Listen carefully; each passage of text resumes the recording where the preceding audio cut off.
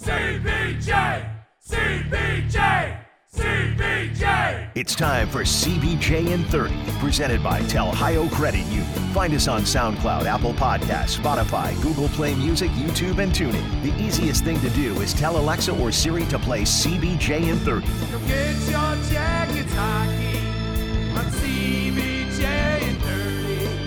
The latest updates by Bobby Mack. They win, we are excited. They lose, we're disappointed. But Bob knows how to keep the zip line on track. Let's get in on the action. We've primed up the cannon. Let's hear Bob's reaction. This show's about to happen. CBJ in 30. CBJ in 30. CBJ in 30. And he scored! It has been so long since I heard that song, and I just wanted to hear it again. I was getting ready for the show, I was running through some things, and I came across that open, and I said to myself, I got to hear it again. I just want to play it, and I'll tell you why. Very honestly, I'll tell you why. It takes me back to the dark days of COVID last year. The days when there was a season going on, and I was kind of separated from it, not in a spot that I normally am, but you were there, and you were listening every week, and you were asking your questions on the Monday mailbag, and we were there for each other, and people wanted to get involved in different ways, and that song is one of those ways. So when I heard that, I said, I got to use this again. I got to use it today. This is the day. I'm going to use it today. So welcome to another CBJ in 30 presented by Telhio Credit Union. This is the Monday Mailbag Edition. I have a lot of questions from you. I have a lot of answers for you. And more importantly, you know what we got yesterday? We got a roster. We got a Blue Jackets roster that sits right now at 23 players as we move toward opening night on Thursday when the Arizona Coyotes come to Nationwide Arena. And that opening night game is going to be presented by Nationwide, and it is going to be a blast. I will guarantee you that. Because first and foremost, we can all be back. We can all be back where we want to be. We can all be back in the way that we want to be, and it's going to be awesome. But here's that roster, and I'll just go in alphabetical order. The forwards, Emil Bemstrom, Oliver Bjorkstrand, Igor Chinikov makes the roster.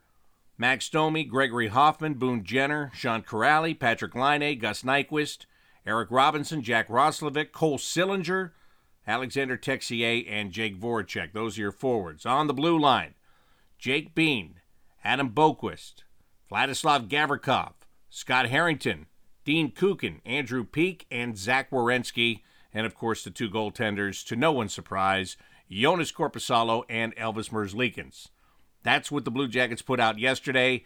They made the cuts that they needed to make. There are some guys that are on waivers, and we'll know by 2 o'clock this afternoon if they clear waivers. And they were guys that, well, they got opportunities, and when it was all said and done, they were just short. They were just a little bit short of making the cut. And I'm talking about defenseman Gabriel Carlsson and Mikko Lehtinen, and forward Kevin Stenlund. Those three have to clear waivers before going to Cleveland of the American Hockey League. And Lehtinen got the extra look in the game on Saturday against the Pittsburgh Penguins. He had a good game on Friday in St. Louis. He got the extra look on Saturday. Still just didn't quite get over the hump there. Kevin Stenlund, I can't say that this is a surprise to me. It's disappointing from the fact that I like Kevin Stenlund. I think he's a good guy. I think he is a good player. I think he's got a world more potential than we see him put out there every night, which is why he's going back to the American Hockey League. So that part of it, to me, is disappointing. This guy has an NHL shot, but he has not been able to find a way to consistently get himself in the lineup. With the size that he has and the shot that he has, the fact that he could not get into the lineup is concerning to me. But he didn't. He had his opportunities, and he didn't do it. And Gabriel Carlson, again, a defenseman. He's a former first-round pick. The Blue Jackets, when they took him, they traded up into the first round to get him. And he's a big guy.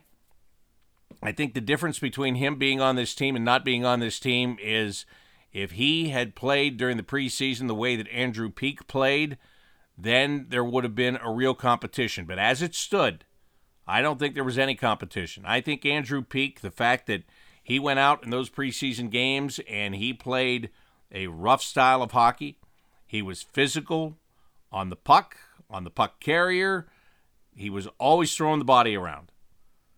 He was told what it was going to take to make the team. He went out and he did exactly what he was told, and he made the team. It's as simple as that. Gabe Carlson, big guy. Look, you cannot get a person that is not really a physical person to become a real physical, hard-to-play against defenseman. I just don't think you can. I remember when Mark Mathot was in the Blue Jackets system and when he was playing in the American Hockey League. You know, at that time, he was a big guy, and he was playing in a league that was very physical, and yet he wanted to skate the puck, and he wanted to shoot the puck, and he wanted to pass the puck, and he really didn't want to get into all that other stuff, like, you know, the fighting aspect of it, or not that he wouldn't do it if he had to do it, but my whole point is his preference was to play the game. And at the time that he was coming through is when you would just look at a guy's size and say, well, obviously this guy's got to be physical, this guy's got to fight, and that wasn't his forte. Now, obviously, he made it to the National Hockey League, and he played for a long time for a couple of different franchises, including the Blue Jackets, of course. But the point is, had they tried to make him a physical, rough-and-tumble defenseman, I just don't think that would have worked. And with Gabriel Carlson, I don't think that would work. And he didn't do it. And he's going to Cleveland. With Andrew Peeke, a little bit different, because in his mentality, obviously, they knew that he had that in him. It just needed to be explained to him that if he wanted to be on this team on the opening night roster, that he was going to have to show that he could do it not once, not twice, but 3, 4, 5 times in camp in preseason games. And kudos to him. He did that. Now he has to keep doing it every night in the National Hockey League. And that is the bigger challenge. But he got through camp, he did what he was supposed to do, and he's on the roster. Of course, Chinakhov and Sillinger being on the roster at the beginning of camp, if they weren't, I would have said, what happened? By the end of camp, you know, there were glimpses of at least reasons that they could have not been on the roster. But when all is said and done, I thought Cole Sillinger played a really good game against Pittsburgh. I know Brad Larson kind of tamped it down in his post-game comments, but then Cole came up and got to the podium, and he said, I think I played my best game tonight, and I agree. And obviously the organization agreed, because that final decision was that he's going to stay. He's going to get the opportunity to play in the National Hockey League as an 18-year-old starting on Thursday. And that's great. That's great. Because this team, where it is right now, I think you can afford to do that. I think you can afford to do that with both of these guys. And if something happens and I'm wrong and they're wrong, then you have options as to where they can go and they can develop a little bit more. So I think this is really, I guess it's almost a no-brainer roster when it's all said and done. And there it is. So now you know what you'll be looking at on Thursday night when the Arizona Coyotes come to town. Now, before I get to your questions, I've got to tell you about my good friends over at Tel Ohio Credit Union. And I don't just say that because they're sponsors of this show. I've met the people from Tel Ohio Credit Union, and they are good people. They are genuine, fine people that work hard and have a good time, and all those things that I love about them. All those things I love about life, I love about these people. But Tel Ohio Credit Union, overall, they've been a strong and a stable financial institution in Central Ohio since 1934. They're not-for-profit. They're full-service financial institution cooperative. What does that mean? Break that down for me. Okay, I'll do that. Tell me what a full-service financial institution cooperative is. Well, that means the members are owners and can expect to receive high-quality financial services to meet all of their needs. So if you become a member, you become an owner. It's really that simple. Now listen, Ohio Credit Union is the #1 SBA lender among Ohio credit unions. They have over 70,000 members, and they give back too. The volunteer hours that have been served in the community, over 7,500 volunteer hours. That is a lot. Find out more about Ohio Credit Union and why you should become a member. All you have to do is go to their website at telhio.org. Ohio Credit Union is federally insured by NCUA. All right, so that takes care of those good people, and now I'm going to take care of you good people and the questions that you have for me. Now, before we begin this week's show, I want to go with a little flashback to last week's show. I got a tweet from Jody, which I do quite frequently, and Jody's question last week was, how do you get more women involved in the Blue Jackets, in the game of hockey, and in this show? All of those things. And I answered her question, and, I put a little bit of the responsibility on you to bring new fans in, bring them in. I don't care if they're, I don't care who they are, what they think, doesn't matter. Bring them in, make them fans. It's all, I'm good with all that.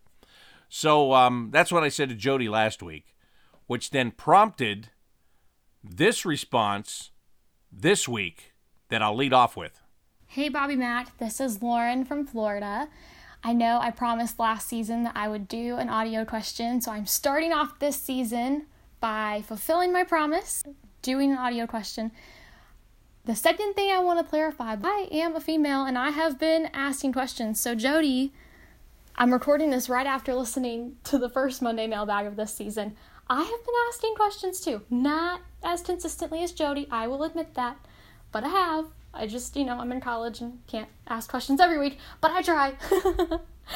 And so my question for today is a little bit of a look to the past and to the future. John Tortorella was brought to Columbus to create a better culture in the locker room and in the team and in the organization as a whole.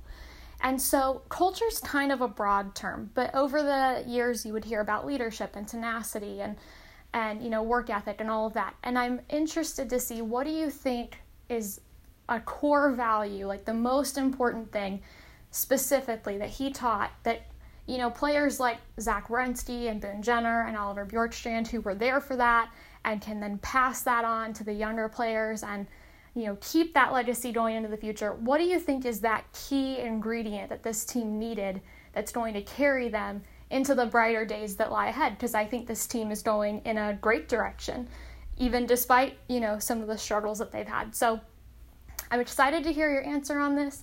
And thank you for opening up the questions to audio and Instagram and video and all these different things, because I think it makes the podcast even more fun and interesting. And as someone who has been listening to the podcast for a few years now, I just want to say thank you for always taking our questions and doing such a great job. Hope you're all staying safe and healthy and blessed out there. And happy Monday. Great job, Lauren. And you made it look easy. Made it sound easy, I should say. You know why? Because it is easy, but you pulled it off masterfully. And I really appreciate it. And Lauren's right. She has asked many, many, many questions via Twitter on this show. So it's really good to hear your voice for the very first time. Keep it up. Keep doing it. It's a good question here. And when I think about it, the most important thing that will carry over from John Tortorella to Brad Larson, what is the most important lesson that Tortorella taught that is going to stick with the players that played with him and will still be in full effect with Larson as the head coach? I've got it down to one word, Lauren, and I think this word covers a lot of stuff. And my one word is accountability. And John Tortorella used to say, and you heard him say it many, many times in my interviews with him, accountability is a nice word to use in the summertime, but can you come out and live it during the season? That's basically what he said. That's not a direct quote, but the nice word in the summertime part, that is a direct quote. I recall that over and over and over. But I'll tell you why that's the word that I use, because I think it covers so much stuff. I think if you are accountable, you are a good teammate. I think if you're accountable, that you are working hard. I think that if you're accountable, you're making sure that others are working hard. I just think that word covers it all. But Torts was right when he said that. In the summer, you can say, I'm going to be accountable, and then I'm going to be accountable, and I'm still going to be accountable. And then when it starts, are you? Are you really going to be?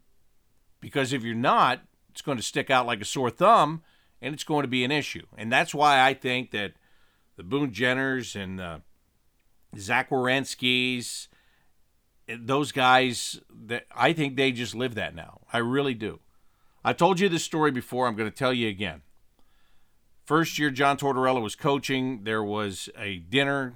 Some people had won a contest to have a dinner in the room where the players eat after practices and after games. And they were supposed to be able to ask questions of the coach. Now, when the deal was made, the coach was Todd Richards. When the dinner came around, the coach was John Tortorella. And it was early in his tenure. And I was asked by somebody, since I had already established a little bit of a relationship at that time with him through the interviews, they said, hey, would you mind coming to this event and being there in case, Torts needs any help? Torts needed zero help, by the way. The questions that he answered, the way he answered those questions that night, I was like, wow, I have never heard this stuff here before. Well, I'll tell you now because he's gone. Sergei Bobrovsky and Jonas Korpisalo were going to be the goalies the next year.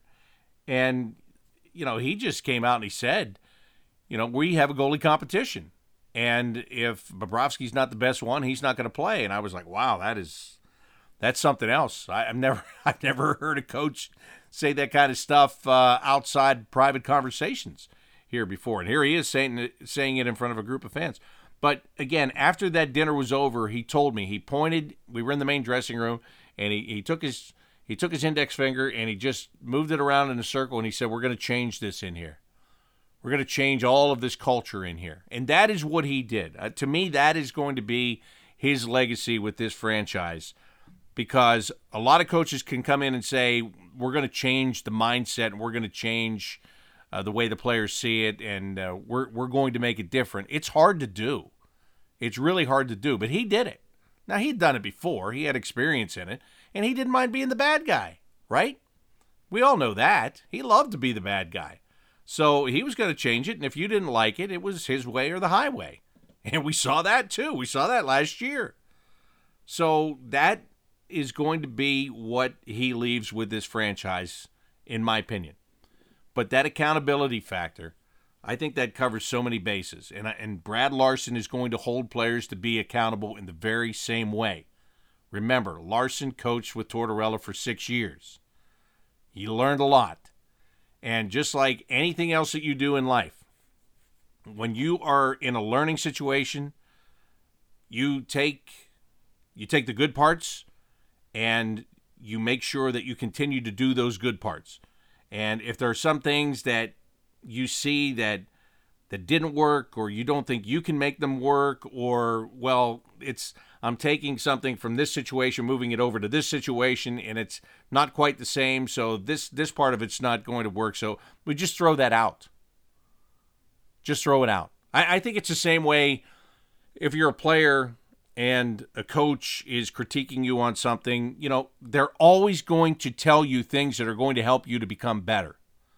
And then there are going to be some other things in there that, whether they're frustrated with you or whether it wasn't really you that this pertained to and they bring it up, there's going to be some of that conversation that you just take and get rid of it.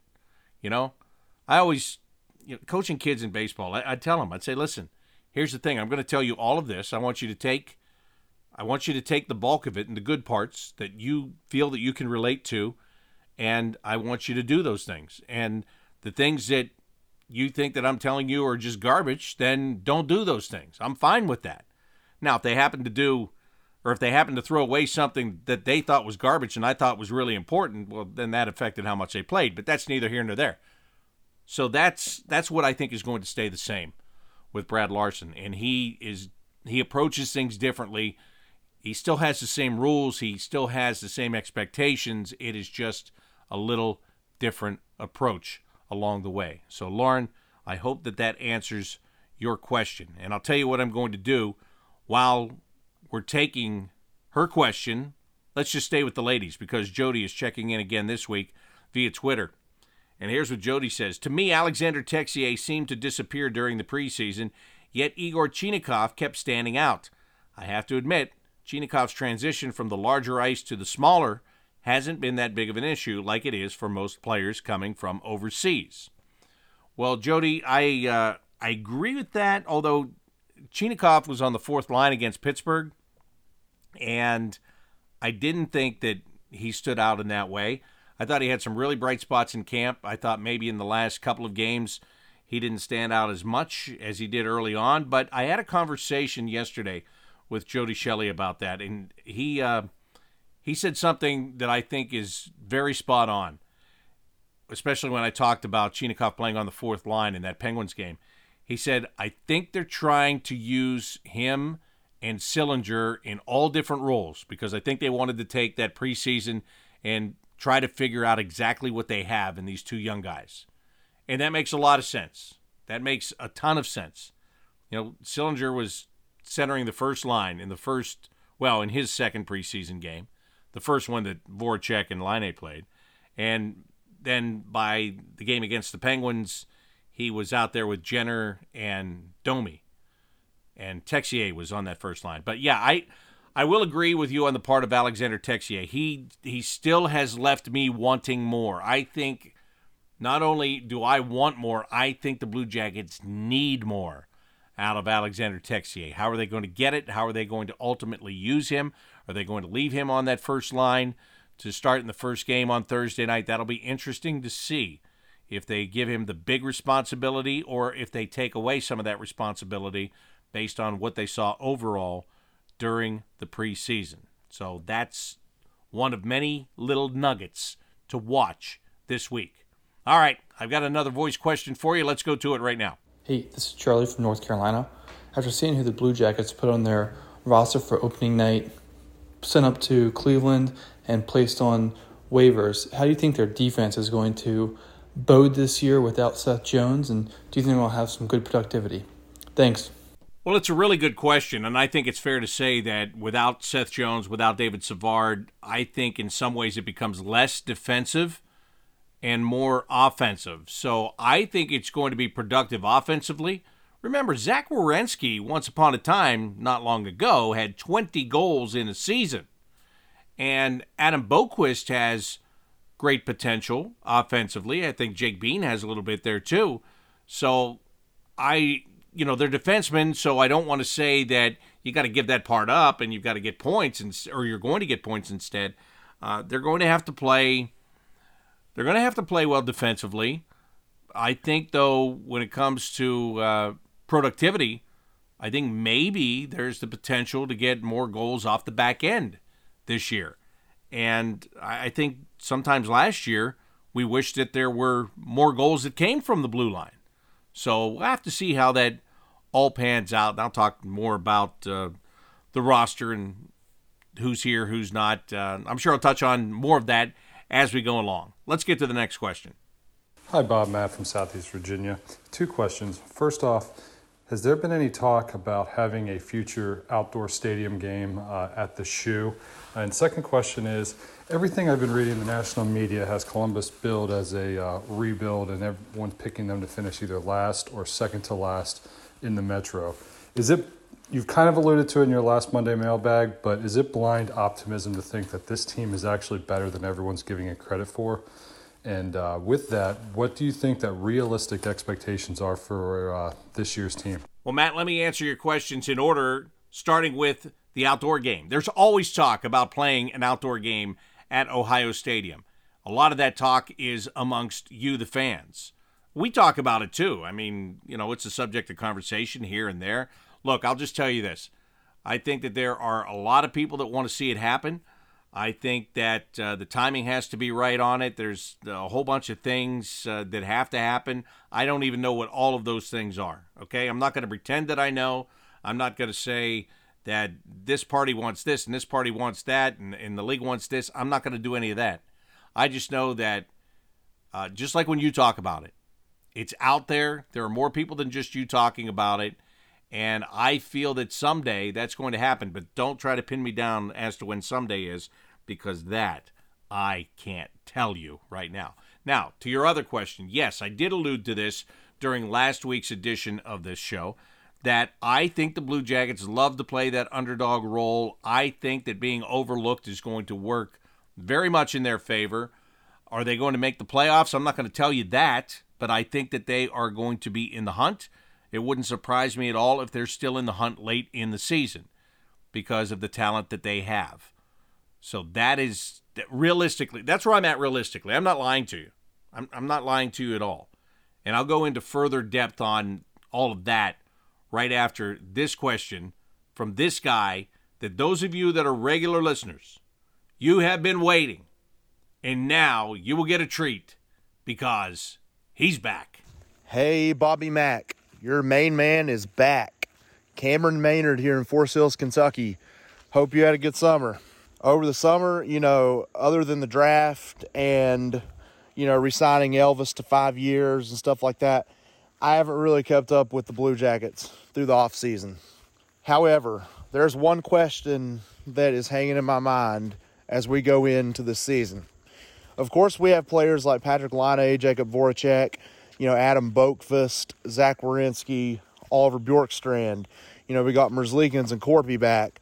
So, there's talented players on this squad. Now, whether or not, there's been a definitive answer, through the off season and through the summer, like I said, I may have missed it because I haven't really been paying attention that much. But really, here's the only question that I'm going to ask as this season starts to begin. Do you think this team is in a rebuild or a reload? I'm kind of on the fence between the two because, we trade Foligno and Savard off for the 3 first-round picks, but yet, we've still got, those talented players on the squad that I just mentioned, that make it to where, it's not unrealistic to at least make the Stanley Cup playoffs. So, the way I look at it as a result is, I don't really – it's hard for me to see, what direction this team is heading. What's the plan? Are they rebuilding or reloading? Because, at one time, they've – they load up on first-round picks in the in this year's draft, but yet, they've got those other players on the squad that I mentioned that make it to where, a Stanley Cup playoff run is at least possible. So I think that's going to be something that's interesting to find out, as this season, starts next week. I look forward to you answering my question, and, as always, go Jackets. Thanks, Bob. Welcome back, Cameron. Appreciate your question. Now, what is the answer? Rebuild or reload? Let me start by saying this, and I will answer it, but let me give you a little backstory first. It's very hard when last year you're struggling, the team's not going to make the playoffs, you get into a spot where you trade Nick Foligno and you trade David Savard, 2 mainstays for many years with the Blue Jackets. It is tough to see those guys go. And then the season ends, and you pretty much get the indication that you're going to have to trade Seth Jones because he's not going to stay either. So that's another blow. And before I talk about the first round of the draft, or that night of the first round, which was terrific, I got to go one step further. Day 2 of the draft, Cam Atkinson, another mainstay for a long time, gets dealt to the Philadelphia Flyers. Those 4 guys are a huge part of the core, or they were a huge part of the core of this team. And it's upsetting when you see that as a fan. What's going on here? What are you doing? You trying to tear this whole thing down? What's happening here? But listen, if you follow this sport on a regular basis, or if you followed it even for the last couple of years, can we just be completely honest with each other about what happens in hockey? You have a core of players. You develop those players, and if you surround them with a good supporting cast, then you get a chance to get into the playoffs, and if you're lucky, you have a chance to go deep into the playoffs. And that window is going to be open for you to add around those players for a couple of seasons. But you will reach a point with that group where the salary cap comes into play, where, the older they get, the more money they're going to expect to get paid. They put up points. They deserve the money. You can't pay everybody. You got to make decisions, all that stuff. You know what I'm saying? So you get to a point where it's time for that group to move on, and it is time for a new group to take its place and start again. But you don't have to start at the beginning, which takes me back to the trade of Seth Jones. Going into that night, we had the draft party at Nationwide Arena. We were doing a show that started an hour before the draft itself. And for weeks, I was of the opinion that the Blue Jackets were going to go to a dark place for a couple of seasons because it just looked that way. You read about trade speculation. You could see it kind of dwindling down to where there was only one or two teams maybe that you had a chance to make a decent deal with. And then you wondered if, because there weren't a bunch of teams pushing, if Jarmo would be able to get the deal that would be a fair deal or make you come away from that thinking, okay, I can live with that. But he did get that deal. He did get it. Is Jake Bean or Adam Boquist going to be Seth Jones this year? Doubtful. Very doubtful. Because it took Seth Jones a couple of years to become Seth Jones. But they got 2 NHL defensemen in that trade. You traded one, and he was a good one, a really good one. Don't get me wrong. I'm not trying to take anything away. Traded a really good one. And you came back with 2 for the price of 1. Are they as good? Maybe not right now. Could they be as good? Why not? It's up to them. But why not? So you got 2 of those defensemen. So now you plug some holes, right? There were some holes in the dam. You're plugging holes right now. We got to stop these leaks. Can't let this dam break. In the meantime, you wind up with 2 first-round picks, one this year, one next year. And you've got the guy targeted that you want to take with that pick. And now you're just hoping that he's going to be there when it comes time to select. But before you select with that pick, you have the 5th overall pick. And they go out and they get Kent Johnson, who is playing at University of Michigan this year. And I don't know if you've watched any of the highlights from his first couple of games, but he's got some skill. He's got some real skill. Very talented guy. A playmaker, a guy, a dynamic type of a guy, which is what the Blue Jackets just really don't have. So you get him. And then you're saying, okay, well, that's a great pick. That I could see that. I could see that working. And then you get to that pick that you acquired from Chicago and you take Cole Sillinger. And now you're getting even more excited. And when I look at that, and then Chinakhov comes over here, I mean, the other 2 Russian guys, Kirill Marchenko and Dmitry Voronov, I've talked about that. How many years have I talked about these guys? How many years have you asked me about these guys? And they're still over there playing in the KHL. And it's their right. They can do whatever they want. I get it. Marchenko's supposed to come next year. Voronkov's supposed to come the year after that, whatever. Hope they do because they're supposed to be good. But my point is I'm talking about these guys forever. And then you got this Chinakhov guy who gets taken last summer, and nobody on the national TV broadcasts know who he is. They go scrambling. The research department, people are getting fired because they didn't have the research on this guy. I don't know if they were getting fired. I just threw that in. But he comes right over. Rookie of the year in the KHL. I'm good. I want to go to North America. Comes over here. Could have gone to Cleveland. Maybe still could go to Cleveland at some point. But he's here, ready to play. So, Cameron, this is a very long-winded way of saying that I thought that this was going to be a rebuild. No matter what was being said, when I looked at it prior to the first round of the draft, I was saying rebuild. And this is going to be a challenge. And after that day and the next day, and now watching this camp, I lean more toward reload than rebuild. That's where I am on it. So if you're not there yet, Maybe you get there. And I only say maybe because now the players have to perform. I can tell you whatever. I can tell you anything. I can say it with confidence.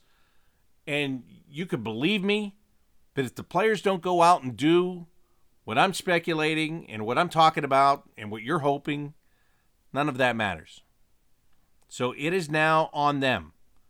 It's now on them to show what they can do.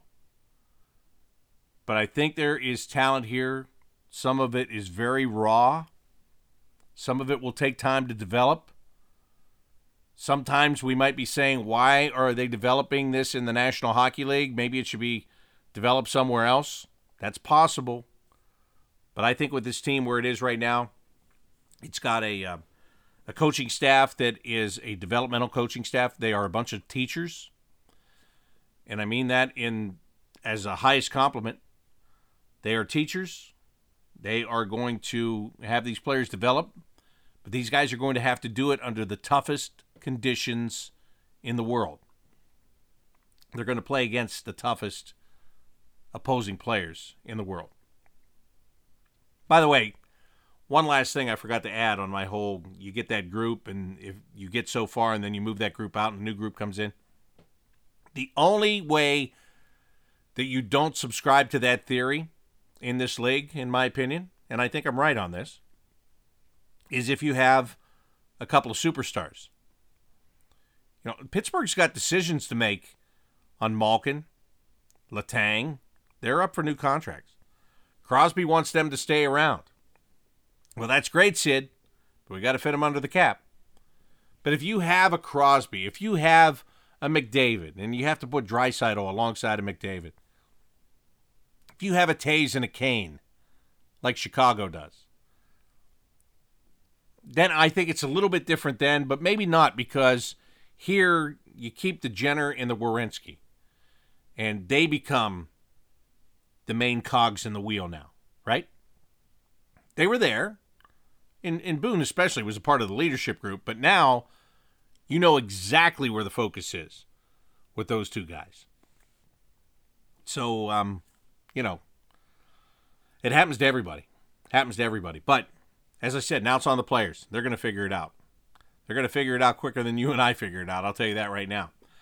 All right, back to Twitter, at Bobby Mac Sports. Kirk Diekman says, so, Voracek in the last game, 3 penalties, and was slow as molasses getting to the bench in overtime that gave Pittsburgh the power play in the win. He seemed, well, tired comes to mind. Any worries about his endurance in the regular season? No, Kurt, I don't have any worries about that. I know he argued the penalties. He didn't think that, at least the first 2, I feel that he didn't think that those were legit penalties, and it doesn't matter if they are or they aren't. Listen, Jake Voracek was playing against the Pittsburgh Penguins. You think you don't like the Penguins as a Blue Jackets fan with the playoff matchups that have gone on? How do you think Jake feels? He was in Philadelphia playing the Penguins. Regular season, playoffs, they hate each other. They hate each other. They just do. So for him to take a couple more games or for him to take a couple of more penalties in a game against Pittsburgh, count me as not surprised. Number 1. Number 2, the slow as molasses thing, I don't know without looking at a replay if I'm going to agree with you on that. I thought the timing just sucked. I thought that the puck just happened to come out of the zone, and Oliver Bjorkstrand, he saw Jake coming, and I think, look, he anticipated it too well, right? It's like jumping off sides in football. You know, when that defensive end, he's anticipating, and then he jumps, and then it's a 5-yard penalty, and you give the other team a first down, and coach is going out of his mind, and the fans are crazy, and you just want to hide under a rock, and there's no rocks to be found. I think it was that same kind of thing. I think Bjorkstrand was sitting there saying, man, here comes that puck. I can grab this thing. I can walk it right back in, and all of a sudden, too many guys out there. I didn't see Jake as being slow as molasses. I just saw Bjorkstrand seeing a play and knowing he had to wait. I got to wait, can't wait. Boom, out there. And I'm not blaming it on Bjorkstrand either. I'm not saying there's any fault. I think it's just how the play happened. personally. So I have no concerns about Jakub Voracek's endurance throughout the year. I don't. He's a pro. He's an absolute pro. And I think we're happy to have him back on this team, to be honest. Sela checks in and says, what are your thoughts on the number one centerman from the preseason? 3 players were auditioning for that spot. Who looked the best, and should we think of Max Domi there too? Talk about Domi in a minute. Because I'll lump Max into something else that'll answer that part of the question. I don't know. Again, I was left wanting more with Alexander Texier centering that line. Boone Jenner was there. I don't think that's going to be the best utilization of Boone Jenner. I think it's something you can do if you have to do it, but I hope there's another option there. And I didn't mind Sillinger there. I don't know if he's ready for that. I don't know if they are going to test him later this week to see if he's ready for that or not. But I'd be fine if he started there, to be honest with you. Can he handle it? I don't know. But how are you going to know until you do it? But I just don't know. I wish I did know. I wish I felt more confident about this. And maybe with a John Tortorella, I would, because I felt like, this is scary what I'm going to say. I felt like I could think kind of like him in some ways, and like every time I asked him something about a player and went from a certain standpoint, 9 out of 10 times we were on the same wavelength. So again, scares me to death. But I don't know if Texier showed enough to grab that number one spot, or are they going to give it to him by default and let him lose it? Are they going to give him the responsibility and say, all right, kid, now listen, this isn't preseason anymore, and you have this job, but if you're not doing it, we're going to find somebody else to do it. I don't know. We'll have to wait and see. James Ayers says, Brad Larson said that Cole Sillinger is here to be a centerman. Do you expect Max Domi to be in the opening night lineup, and do you think, in light of this, that he is a winger now? And who do you see as the 4 regular, fully healthy team centermen this season? And I'll be making the trip from Dallas for the first 2 games. Well, safe travels, James, of course. Domi's on the wing, and Brad Larson has said that. And look, Max Domi came over here, and we pumped him up as a centerman and all this stuff. But remember, in Montreal, they took him out of the middle and they put him on the wing. They didn't feel that he was handling the defensive responsibility of the center position well enough. And they put him on the wing. And he came here, and he was at center, and John Tortorella said he's not playing well defensively enough to be at center. He's going on the wing. He was on the wing against the Penguins. He will be on the wing when the season starts. As it stands right now, yeah, I said that with great conviction, and then I thought, well, if he's starting at center on Thursday, then I'm going to hear it, because I really don't know, but I think very strongly that's where he's going to be. And Sillinger's going to be in the middle, and he's going to be on the wing. Yes, I think that. I think you're going to have. So who is it going to be? Texier, obviously, will be in the middle. Sillinger is going to be in the middle. Roslovic will be in the middle. Corrali will be in the middle. That's the way it looks. Those being your 4 centermen, at least to start. But everything is up to change. And you know what I like about that? Boone Jenner's on the wing. We've talked about this for years. Boone is a very serviceable centerman. Don't get me wrong. I just think he's better on the wing when he has less defensive responsibility and he can bang the hell out of everybody and just physically wear them down. My opinion, once again. Let's see. Monsignor has this question. Sometimes the Twitter handles, sometimes I love them, sometimes I scratch my head. But anyway, here is the question. It says, hey, Bob, is this the year that Scotty H consistently makes the starting lineup? Scotty H, of course, being Scott Harrington. Here's my true answer. I wish. I really do wish. I love Scott Harrington. I think he is one of the greatest people on the face of the planet. I really do. And what I don't mind about Scott Harrington is every time he plays, I know what I'm going to see. I'm going to see a guy that works hard. I'm going to see a guy that penalty kills. And sometimes I'm going to see a guy that makes mistakes, and they can be big mistakes. But I really don't care because I still think that the positives outweigh the negatives. And I hope that he gets that opportunity. Look, there are 7 guys on this list right now, right? Andrew Peek's in. Andrew Peek is in the 5 because of the way that he played. Now, are you going to go with Dean Kukan or Scott Harrington? And when I asked Brad Larson about this last week, one day, I forget what day it was. Anyway, I asked him specifically. You know Scotty really well. You've been with him here for years. Where is he for you? And the one thing that he brought up, his ability to be a good penalty killer gives him an edge over some others. But then again, Kukan is good in the transition game. So which way do you want to go? Where do you want to be? I think that's going to be a rotating spot anyway. I don't know if it is going to be the year that Harrington is a regular in the lineup, but this is his best chance as a Blue Jacket, in my opinion. Best opportunity is right now.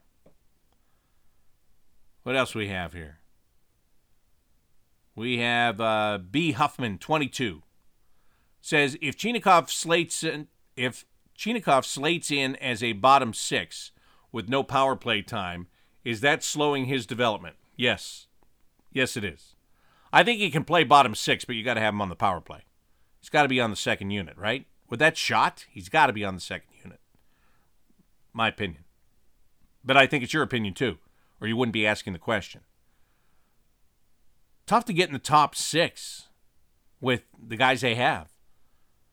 Voracek is on one line. Bjorkstrand's on a line. How are you getting past those two? You're not. So you're looking automatically at third line or fourth line.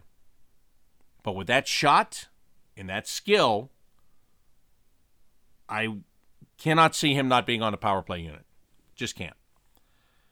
And finally, my last question to give to you today is from Siebes, who says, do you think the Blue Jackets could do a better job marketing? Maybe take some of the personalities like Elvis or big names like Line A and use them to promote the team better. When Panarin was here, it seemed like we didn't utilize him at all for the marketing side. Any thoughts? But I'm not speaking on behalf of the team here. I'm just giving you my thoughts. Can they do a better job? Yeah, and I think that that's one of the many things that has been discussed here is doing better work in promoting your players and promoting your sport. And again, the players have to be bought in too. And I think that Elvis is. I hope that Patrick is. They're major players on this team. But they've got to be, it's got to be a partnership. It really does have to be a partnership. And Aaron Johnson was brought in here as a concierge, but Aaron Johnson's job is to take care of the players and their families. And Aaron Johnson, being a former NHL player himself and playing for a lot of different franchises, he brings a lot of viewpoints. He's seen things done differently in many places. And it's not all on him, but I think he's somebody that can help in this realm a lot. Because, and by the way, so can Rick Nash. So can Derek Dorsett, who now is back in the organization. I mean, listen, you hope that every player that you have always stays with your team from the beginning of their career to the end of the career. You hope that. I do. I always hope that with the guys. But the fact of the matter is that the vast majority of them move on and they go other places. And now it's not a bad thing because they bring all of that experience and all those things that they have seen and heard and been a part of elsewhere. They bring that back. And some of the things that you may not be doing and other teams did and you didn't even realize they were doing, these types of individuals can bring that to you. They help you become better as an organization. So don't be fooled. Like, these guys are hired, like Rick and Derek, they're hired in the player development department, but they can bring so much more based on where they've been, what they've seen, and who they've played for. So I do think that all of that as a partnership is going to get better with this team. That's what I think, Siebes. So there you go. That is your Monday mailbag edition of CBJ and 30, presented by Ohio Credit Union. Hey, big week this week for shows, so listen up. So I'm doing this show right now on Monday, October the 11th. Tomorrow evening, Tuesday, October 12th, Jody Shelley and I have the Inside Edge. Jarmo Kekalainen and Brad Larson will both be on the show. Okay? You can catch that on 97.1 The Fan on tomorrow evening, Tuesday evening, October the 12th. If you miss it live, it'll be right here where you're getting this. Wherever you get CBJ and 30 on where you get your podcasts, it'll come to you. All right? And then on Wednesday, we're going to have Wednesday night, 7 o'clock, Jody Shelley, Jean-Luc Grandpierre, Jeff Rimmer, me. We're all going to get together, round table style, and give you a season preview. Talk about the team, talk about the battles, talk about who made it, how they made it, what we're looking for from them, and we'll talk about the league. Look, going back into the Metropolitan Division, big deal, right? It's a very big deal for this team. The teams are going to play, the level of talent they're going to face, so that is going to be on Wednesday night on 97.1 The Fan. And again, same thing. If you miss it live, you'll get it right here where you get your favorite Blue Jackets podcasts. Like this one. I know this one's your favorite. I know. I get it. I understand. And for good reason. Because it's the best. But anyway, thank you for your questions. I appreciate them as always. We'll do it again next week. So make sure that you keep thinking up the questions. Keep sending them to me. And I will keep answering them for you. So once again, that'll put the final wrap on this edition of CBJ and 30 presented by Ohio Credit Union. Until next time, I'm Bob McElligott saying so long.